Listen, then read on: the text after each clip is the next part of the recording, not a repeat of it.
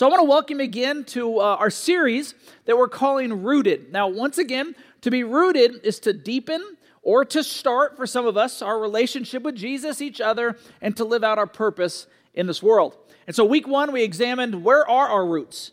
All of us have a root system, and so where are our roots, and are they centered, or could they be centered in God? Second week, we talked about how does God speak to us?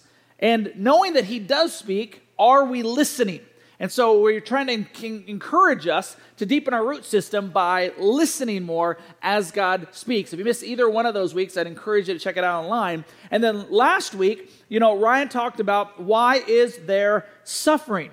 That's one of the greatest questions, if not the number one question, that people ask or have asked either in their struggle with God or in resisting God is why is there suffering? And here's what I want to tell you.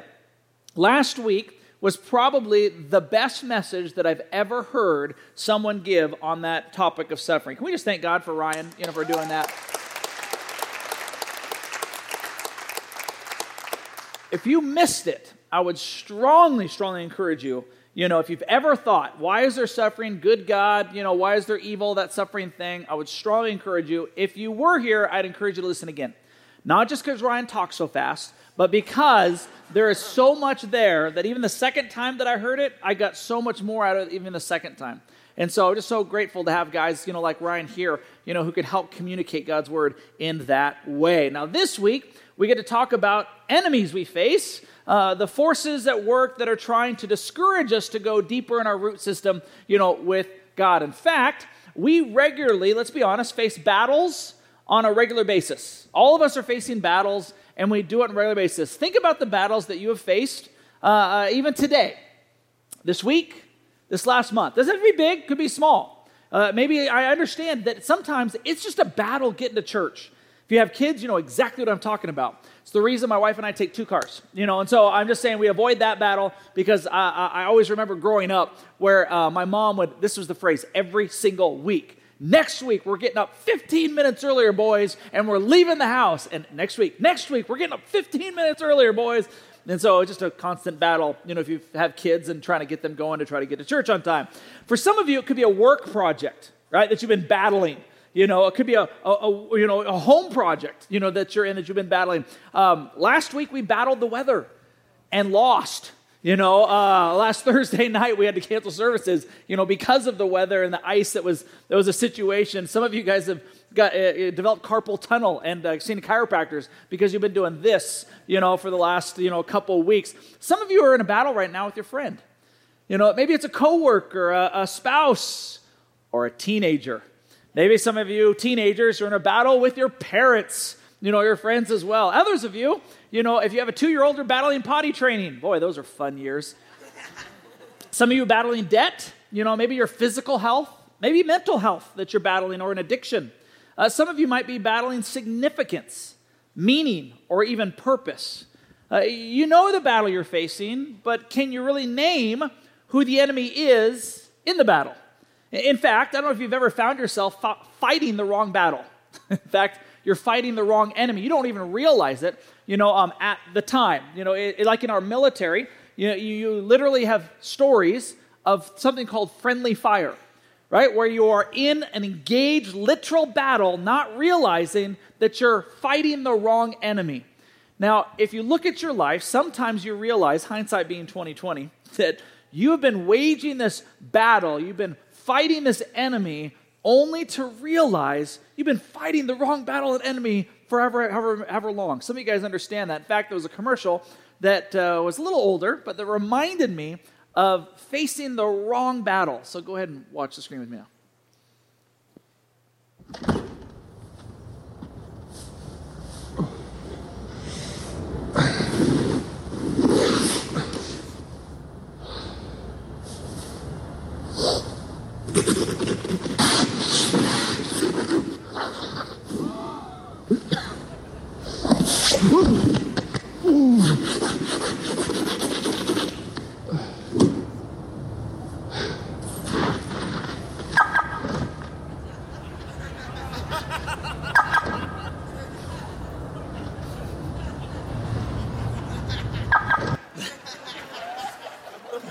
Right?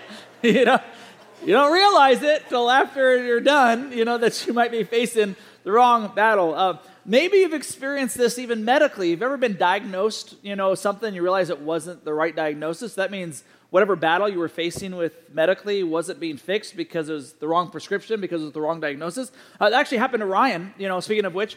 He told me, this last week that for a year, he was told he had an infection based on a brown recluse spider bite. And so for a year, it just would not heal, until finally they did a simple test and found out it was a staph infection. And so you've been treating the wrong thing, for a year. I remember, growing up, I was probably about 7 years old. My dad loved the train sets around Christmas time. And he had these really nice, train sets, and he'd invite the boys, but there was always a specific way to do it and set it up, because Dad had the right way, to set things up and do things. And he told us this: we can play with the train sets. You can do that, boys, but I need to be here.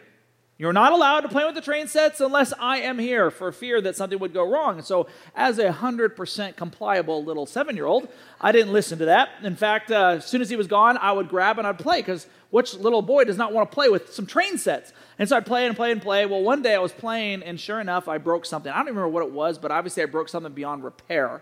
Because then he lined up us 3 boys to try to find out who had done it. Now, what you need to know, a little backstory, my older brother, Jim, was going into his teenage years.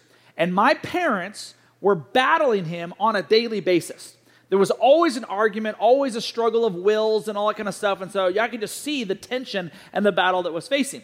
So he asked my younger brother first, did you break the train set, whatever it was? And he says, no, Dad, I wasn't even here.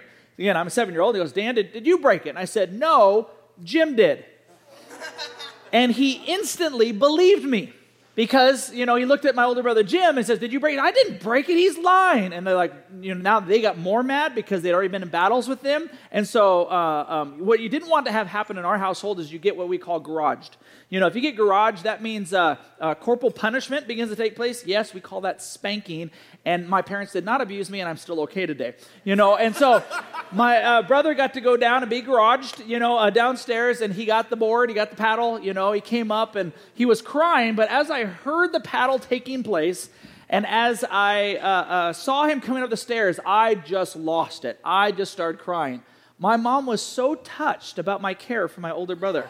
She was just like, Dad, you love that's so sweet of you, little Danny. I was like, yeah, I couldn't even get it out. I'm like, and then finally I blurted out. And I said, no. I said, I'm the one that broke the train set. My parents, their look on their face, they were mortified, especially my dad. And my brother's been in counseling ever since. So it's just one of those things. But not realizing that they thought, again, because they had experienced this battle, with the older brother, that they thought that was the continual battle, not even thinking for a second that they were actually dealing with someone they shouldn't have been dealing with. They were supposed to be dealing with me at the time. See, there are battles that we face, but behind every battle there is an enemy. And all of us have 2 common enemies that we will face on a regular basis. The first is external, and the second is an internal enemy. Now, how many of you have seen the movie Hunger Games? Hunger Games, have you guys seen the movie? Okay, so our hero Katniss Everdeen, has been thrown into what's called the Hunger Games, where these 2 from each district are thrown basically into what would be a modern-day version of a Colosseum, where they would fight to the death until one is remaining standing. And they would be winner of the Hunger Games. Kind of a sick, idea to try to keep the peace in that time. Well, in the second movie, some of you might remember, she's back in the Hunger Games and she's fighting. She's not sure who's on her side, who's against her. And there's a character named Finnick who is in there. And Katniss has her bow and she's got it pulled back. She's ready to let it fly and kill Finnick till Finnick says these words, Katniss, remember who the real enemy is. Remember who the real enemy is. See, it wasn't the battles that they were facing with each other.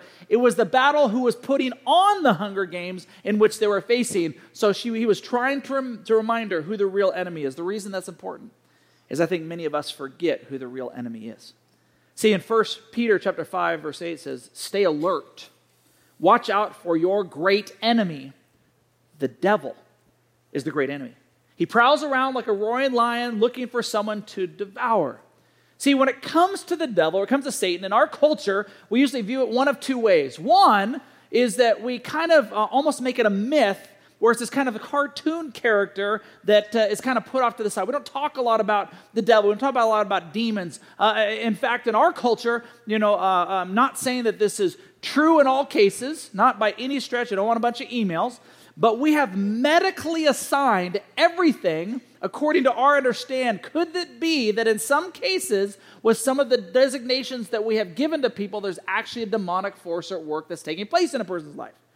Okay, but in America we don't want to admit that. We don't want to go down that road, and so we call it something else in people's lives. That's one side. The other side, is that we take too much interest.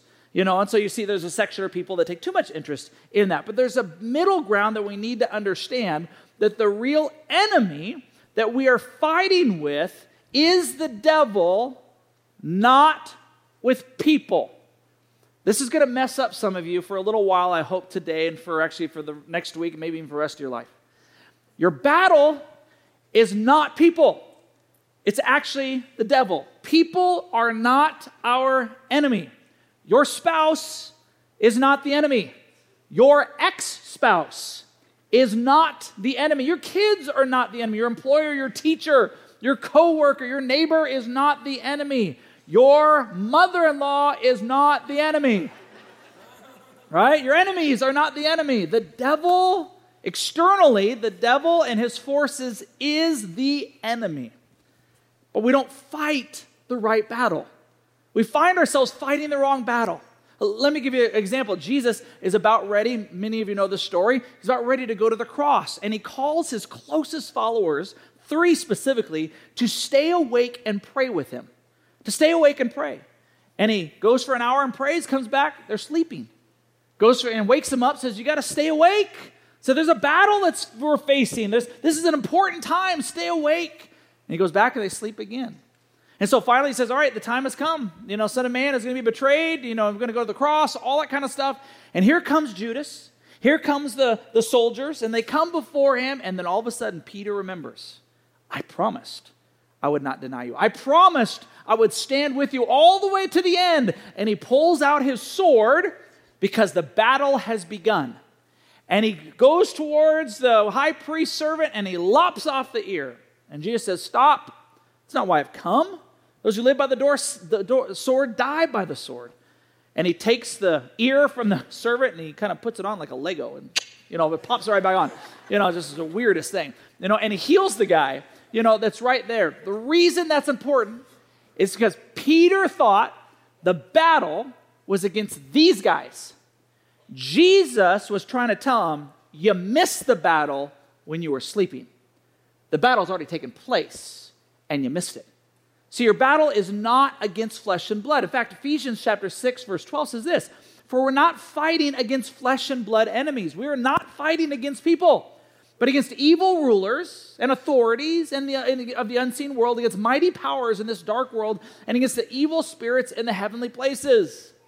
Now, it's going to sound funny, but Barack Obama is not the enemy. Neither is Trump. Neither are Democrats. Neither are Republicans. We live in such a who's the enemy, who's the bad, who's on the right side. We don't realize that it's not people that we are fighting with. Our external enemy is Satan and his evil forces. And so we're going to talk a little bit more about how to fight that in a second. But before we start ascribing everything to Satan, because ever come across somebody like that?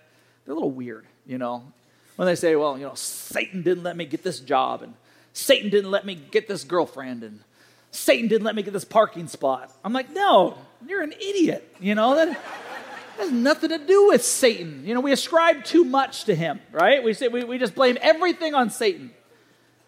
Because the second enemy, which is just as powerful in our lives, is you. And it's me. The internal enemy we face is the greatest enemy that we face. Externally, it's Satan and his demonic forces. Internally, it's something the Bible calls our sinful nature. Let me just give you some words that I believe that all of us can relate to, that one of the greatest followers of Christ actually wrote. See if you don't relate. Romans 7:15. I don't really understand myself. For I want to do what is right, but I don't do it. Instead, I do what I hate. And I know that nothing good lives in me, that is in my sinful nature. I want to do what is right, but I can't. I want to do what is good, but I don't. I don't want to do what is wrong, but I do it anyway. I have discovered this principle of life, that when I want to do what is right, I inevitably do what is wrong. I love God's law with all of my heart, but there's another power within me that is at war, see the battle? With my mind. This power makes me a slave to sin that is still within me. Oh, what a miserable person I am. Who will free me from this life that is dominated by sin and death? Anybody else been there? Think about it in your own life. Man, there's so many things that I know I should do to help this person in the name of Jesus, to love my family and spouse or other people or coworkers, friends. I know there's a lot of things that I should be doing that I know that God is leading me to do that I just choose not to do. And I know there's a lot of things that I shouldn't probably participate in, I shouldn't be involved in, I shouldn't find myself consumed by, but once and time again, I find my nature, myself, drawn to those things, and then I do it, and then I feel the shame and guilt afterwards. The things I should do, the things I shouldn't do, I find this work. Well, what is that? Even as a follower of Christ, it's called our sinful nature. That's the war that we are facing internally. See, it's time to be real. When I was a pastor in Arizona, this was never more evident than then. Carolina and I, we were not in a good place. You know, if you've not been there, there'll be seasons in your life, in relationships in general, and especially in marriage, where you will think that the other person is the enemy. And it felt like every day, it was just like every single day there was something that we were fighting about, something over and over, and it was the same conversation differently. I'm just like, oh, she almost felt like she was the enemy. At the same time, we had 2 and 4-year-olds, 3 and 1-year-olds, around that same time. And I do believe that Satan incarnates 3-year-olds, there's something wrong, but that's that sinful nature again, right? And so battling, throwing yourselves on the ground, tantrums, all these kind of things. You're battling with your kids. At the same time, I felt like I was battling with the church. It's like every single time I came to church, there was somebody whining about something. I'm like, what a bunch of whiners. You're complaining about this and that and that. And so I just felt like I'm battle after battle after battle after battle. What I realized later is that the battle actually was from within. It was an internal battle. You see, I've learned, that things can go terribly wrong externally, and I can still find, at times, contentment and joy in the midst of the circumstances. Because the battle is internal. The battle is not with people. And when I think it's people, I got to realize it's their sinful nature too. It's the battle that they're facing that they're trying to take out on me. And so it's not me that they're battling as much as they're battling themselves, and I just get to take the brunt of whatever it is that they're going through. Maybe you've been there. So you're facing or fighting the wrong battle, the wrong enemy, when your language begins internally, externally to say something like this: if only they would fill in the blank, then I would be happy or content. If only my kids or teenagers would start behaving better, my boss would act differently. These things might all be true, but they're not the real enemy. It's the enemy within, or it's an external enemy that we're facing. We are either being controlled and led by God, or being controlled and led by our sinful nature or the evil of this world. There is no middle ground. There's no Switzerland in this battle. There's no neutral, site. We're only on one way or the other. 1 John chapter 2 says it this way: do not love the world or anything in the world. If anyone loves the world, love for the Father is not in them. For everything in the world, the lust of the flesh, lust of the eyes, the pride of life, comes not from the Father, but from the world. The world and its desires will pass away, but whoever does the will of God lives forever. Sometimes you read that and you're like, okay, the Bible is so confusing. Do not love the world or anything in the world. So you're saying I can't love sunsets? Can't love a good walk? I can't love my friends? I can't love my house? I can't love... No. We're taking our definition of the world and we're putting it in the Bible. What is John, who's writing this, what does he say? Because he tells us what the world is, just the very next verse. He says, the world, as he describes it, is lust of the eyes, lust of the flesh, and pride of life. He says, don't love those things. Those things would be representative of the world. The other things are fine. That's fine in priority in terms of who God is. So before we move forward today, here's what I want you to do. I want you to self-reflect. I need you to ask yourself, specifically, what is your internal enemy? Can you identify the internal enemy, the battle that you face on a regular basis? Now, you could just say it's my sinful nature, right? And if you don't get specific on who you're battling, you do realize your chance of winning the battle decreases dramatically. It's the same thing on the other end. Have you ever tried to become a better person? Right? I'm going to be a better person. Next week, hey, are you a better person? I don't know. I'm going to try to love more. I'm like, oh, love more. Good. Did you love more? Great. I don't know. See, here's what you need to do. If I'm going to love someone more, like if we were to say my spouse, if I'm going to say, you know what, I'm going to love her more. If I'm in a small group, I would hope people in the group would challenge me and say, well, how are you going to do that? Oh, wait a minute. I have to actually think about how I'm going to do that? Okay. Well, I'm going to buy her flowers on Tuesday. And then they'd say like, well, what else? Well, I'm going to text message her. They'd say, when? Monday, Wednesday, Friday. What time? 10 a.m. Okay. I write it down on my calendar. Do you realize that my success for loving my wife just went up 1,000-fold? Versus saying in group, I'm going to love my spouse this week. I come back next week, I suck again. That's what happens in our lives. We do this all the time. You're laughing because you relate, or you're just laughing because I said the word suck at church. Either one, it's worth it. See, here's what I want you to do. You've got to pinpoint. You have to pinpoint what it is that you're battling. Do you already know what it is? John tells us that all the things that we'll battle in this world comes in those three categories. Lust of the flesh, lust of the eyes, and the pride of life. So see if you can figure out which one of yours. Maybe start with the first one. Is yours lust of the flesh? Specifically, what do you turn to instead of God to love self, to love your flesh? These would be, sex outside of God's design and purpose. This would be physical violence. This would be drug abuse. This would be pornography. This could be food. Ever gone to the refrigerator when you weren't hungry? It's the lust of the flesh. It could be caring more about your body than God's body, meaning something that you started out trying to be healthy has become almost an obsession, in terms of this way, and you've actually elevated this body to an unhealthy level. That can also become a lust of the flesh. What's the battle that you face when you even look in the mirror? What is that? Identity? The flesh side of yourself? Maybe for you it's lust of the eyes. Lust of the eyes is the word Bible calls coveting, wanting what others have, right, on a continual basis, never being content. So this would be like materialism, finances, homes, cars, latest tech gadgets, keeping up with the Joneses, clothes, shoes, homes. There's a myriad of things. None of those things are wrong or bad in and of themselves, but it's never being content, always wanting more and more and more and more. Maybe it's status.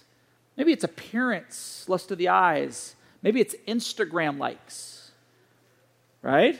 To be like, did I get enough people to look at my image or whatever it may be? Never being satisfied. Could be a hobby that you have that had be turned into an obsession. Lust of the eyes. What about pride of life? Have you identified yours yet? Have we hit on it? Desiring to get credit or glory for things that others or God did. Maybe it's desiring for others to kind of hold us in a higher esteem, to make a name for ourselves above all else. Maybe desiring to feel valued or more important than others around us. You walk around thinking in your mind, I'm better than this person. You find yourself doing that on a regular basis, and it's a battle you face. Or desiring to have positions of power over others in a way that puffs us up for our own ego for the sake of bragging rights. Maybe it's taking pride in what I do for a living, the accomplishments. I want to make sure that other people know subtly what I've done, that I'm important. And so I kind of spout off a resume even as I talk to other people. Maybe it's pride in other people should do the things that I think they need to do in the way that needs to be done. Right? It's a control issue. And so if it's not done my way, the way I think it's done, then it's the wrong way. We find ourselves in that pride because I'm right. Now, let me be really clear. To be proud of is fine. To be proud in is where we find identity and where we find things going wrong. In other words, you can be proud of, what you've been involved in, proud of the things that God has led you to. You can be proud of your kids. But when you take pride in your kids, as if you're living your dream through your kids and your identity is your kids, then you can find that becomes a prideful thing. Like, for example, if I start thinking I'm proud of my kids for who they are and what they've done, that's great. But if I take pride that my kid is better than your kid, which is true, then we know it's an issue, right? Then we know, wait a minute. Does that make sense? So it's the pride of versus the pride in. Have you identified yours? Do you know which one it is? What's the battle that you face on a regular basis? Lust of the flesh, lust of the eyes, pride of life. What we tend to do is we tend to look at other people's battles, and when we find out about it, we kind of scratch our heads sometimes and we say, why are you struggling with that? That's easy. That's nothing. I realize that internally we're facing a different battle. It's the same, but it's different. It may be called something else with whatever we're facing. All of us are facing a battle. How do I know? Because we all have a sinful nature. So all of us, which is why we call this valley real life. You do realize that you're battling, when you battle in the dark, you have a greater chance of loss than you have a victory. But when you expose it to the light and you bring other people in, there's a greater chance to see God do his thing. You know, this is as old as time. This is the thing that Satan did at the very beginning. You do realize that his conversation with Eve is the same conversation that he has with us that we have internally. Go back to the very beginning when it says this, and when the woman saw that the tree was good for food, lust of the flesh, and that it was pleasing to the eye, lust of the eyes, and it was desired to make one wise, even above God, the pride of life. She took the fruit, she ate it, and then she gave it to her husband. Right? It's the same. So here's the good news. I don't want you to walk out of here going, man, I just have a battle and that kind of stuff. I want to give you good news, positive opportunity. Here you go. Jesus gives us the power and ability to win our battles. There's no amen to that. Come on. You're in a battle, you're in a fight externally and internally, and Jesus gives us the power. Like when Paul is writing and says, I can't do the good, I don't want to do the good, I want to do, I don't do. Who will save me from this body of death? His answer is the next verse. Thank God the answer is Jesus Christ our Lord. Amen. Jesus gives us the model and the example. In fact, he demonstrates for this, if you have your Bibles, in Matthew chapter 4. Just open that up, because in Matthew 4, verses 1 through 10, you'll have a chance to go deeper even a little bit this week. It talks about that Jesus was led by the Spirit to be tempted by the devil.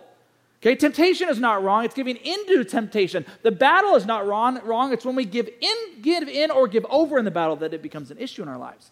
So he goes to be tempted by Satan. Now, he fasted 40 days and 40 nights, the Bible says. And then it literally says these words, which the Bible is pretty funny. And then it says, and he was hungry. Everybody stop like, thanks for that detail, Matthew.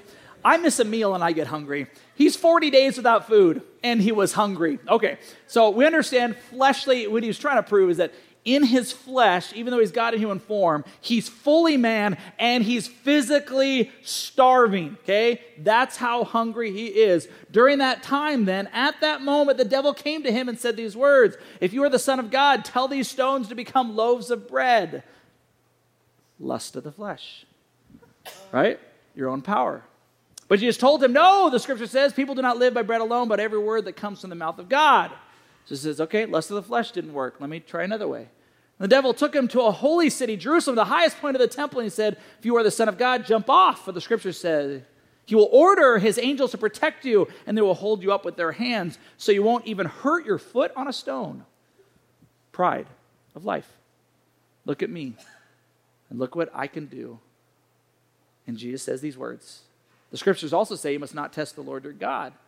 Satan's like, all right, let me go to the third one that I used against Eve, that I'm trying to use against Adam, or they used against Adam and I'm trying to use against Jesus. Next, the devil took him to a peak of a very high mountain, showed him all the kingdoms of the world and their glory. I will give it all to you if you will kneel down and worship me. Lust of the eyes. See all these things? It can be yours. Get out of here, Satan, Jesus told him, for the scriptures say you must worship the Lord your God and serve him only. So what do we do in this rooted experience? The battles that we're facing, do you realize? The battle is not against flesh and blood. The battle is internally and it's externally. And even other people are facing internally and externally. And Jesus says the power that we have to fight is going to be through prayer, and it's going to be centered on his word, not being led by our feelings. If we're led to make decisions based on our feelings, we will fail time and time and time and time again. Here's what I want to encourage you with. 1 John 4:4 is you belong to God. For those of you who not yet received Christ, this is the first step. You belong to God, my children. You have already won a victory over these people because the Spirit who lives in you is greater than the spirit who lives in the world. Greater is he who is in you than is he that is in the world. You and I can find victory because of Jesus. Colossians 2, you are dead because of your sins and because of your sinful nature was not yet cut away. Then God made you alive with Christ, for he forgave all your sins, past, present, and future. He canceled the record of the charges against us, and he took it away by nailing it to the cross. In this way, he disarmed the spiritual rulers and authorities. He shamed them publicly by his victory over them on the cross. That's the God that we serve. You're not alone in the battle. Jesus is fighting there with you. Will you rely on his strength through prayer, through his word, and with the help of other people? The hard part is that we feel shame in our battle. We feel shame in the fight because we keep falling into whatever it is over and over and over, or we don't recognize it. And so we don't want to admit it. We don't want to share that. And so we find ourselves fighting in the dark and fighting by ourselves, but strength comes as we're with other people and we're focused on Jesus together. You can find victory. I can find victory in Jesus' name. How do I know this for sure? You need to come on Monday night to recovery. See, our recovery group is about hurts, habits, and hang-ups. In other words, anything you know you can't get through on your own. And you will go there and you will hear them say something like this. How long has it been since you, and you fill in the blank? It's been a day. It's been a week. It's been a month. It's been several years. And they hold on. You ask any person who's gone or is in recovery, and you'll ask them, hey, is the battle over? No. It's a battle I still fight every single day. Lest we forget, we're all in recovery. We all battle our sinful nature. It may be different than those who are going to recovery, but all of us are fooling ourselves if we don't realize this battle that we're facing.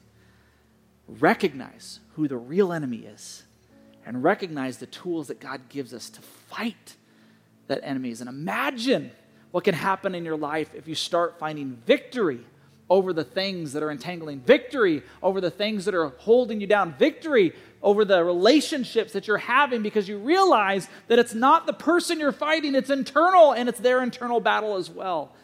What could take place this week if you walked out of here recognizing who the real enemy is, externally and internally, and the power you have at your fingertips to fight? Let's pray. Father, thank you so much for today. And I pray, Father, there's anyone here who's not yet received you, that they would receive the power that can only come from you as we open our lives to you.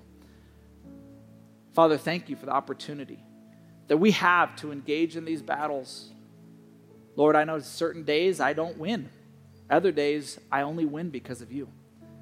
Help us, Father, to open ourselves to one another, to open ourselves to your word, to be guided through prayer, and to find victory that can take place because of your Son, Jesus. In his name we pray. Amen.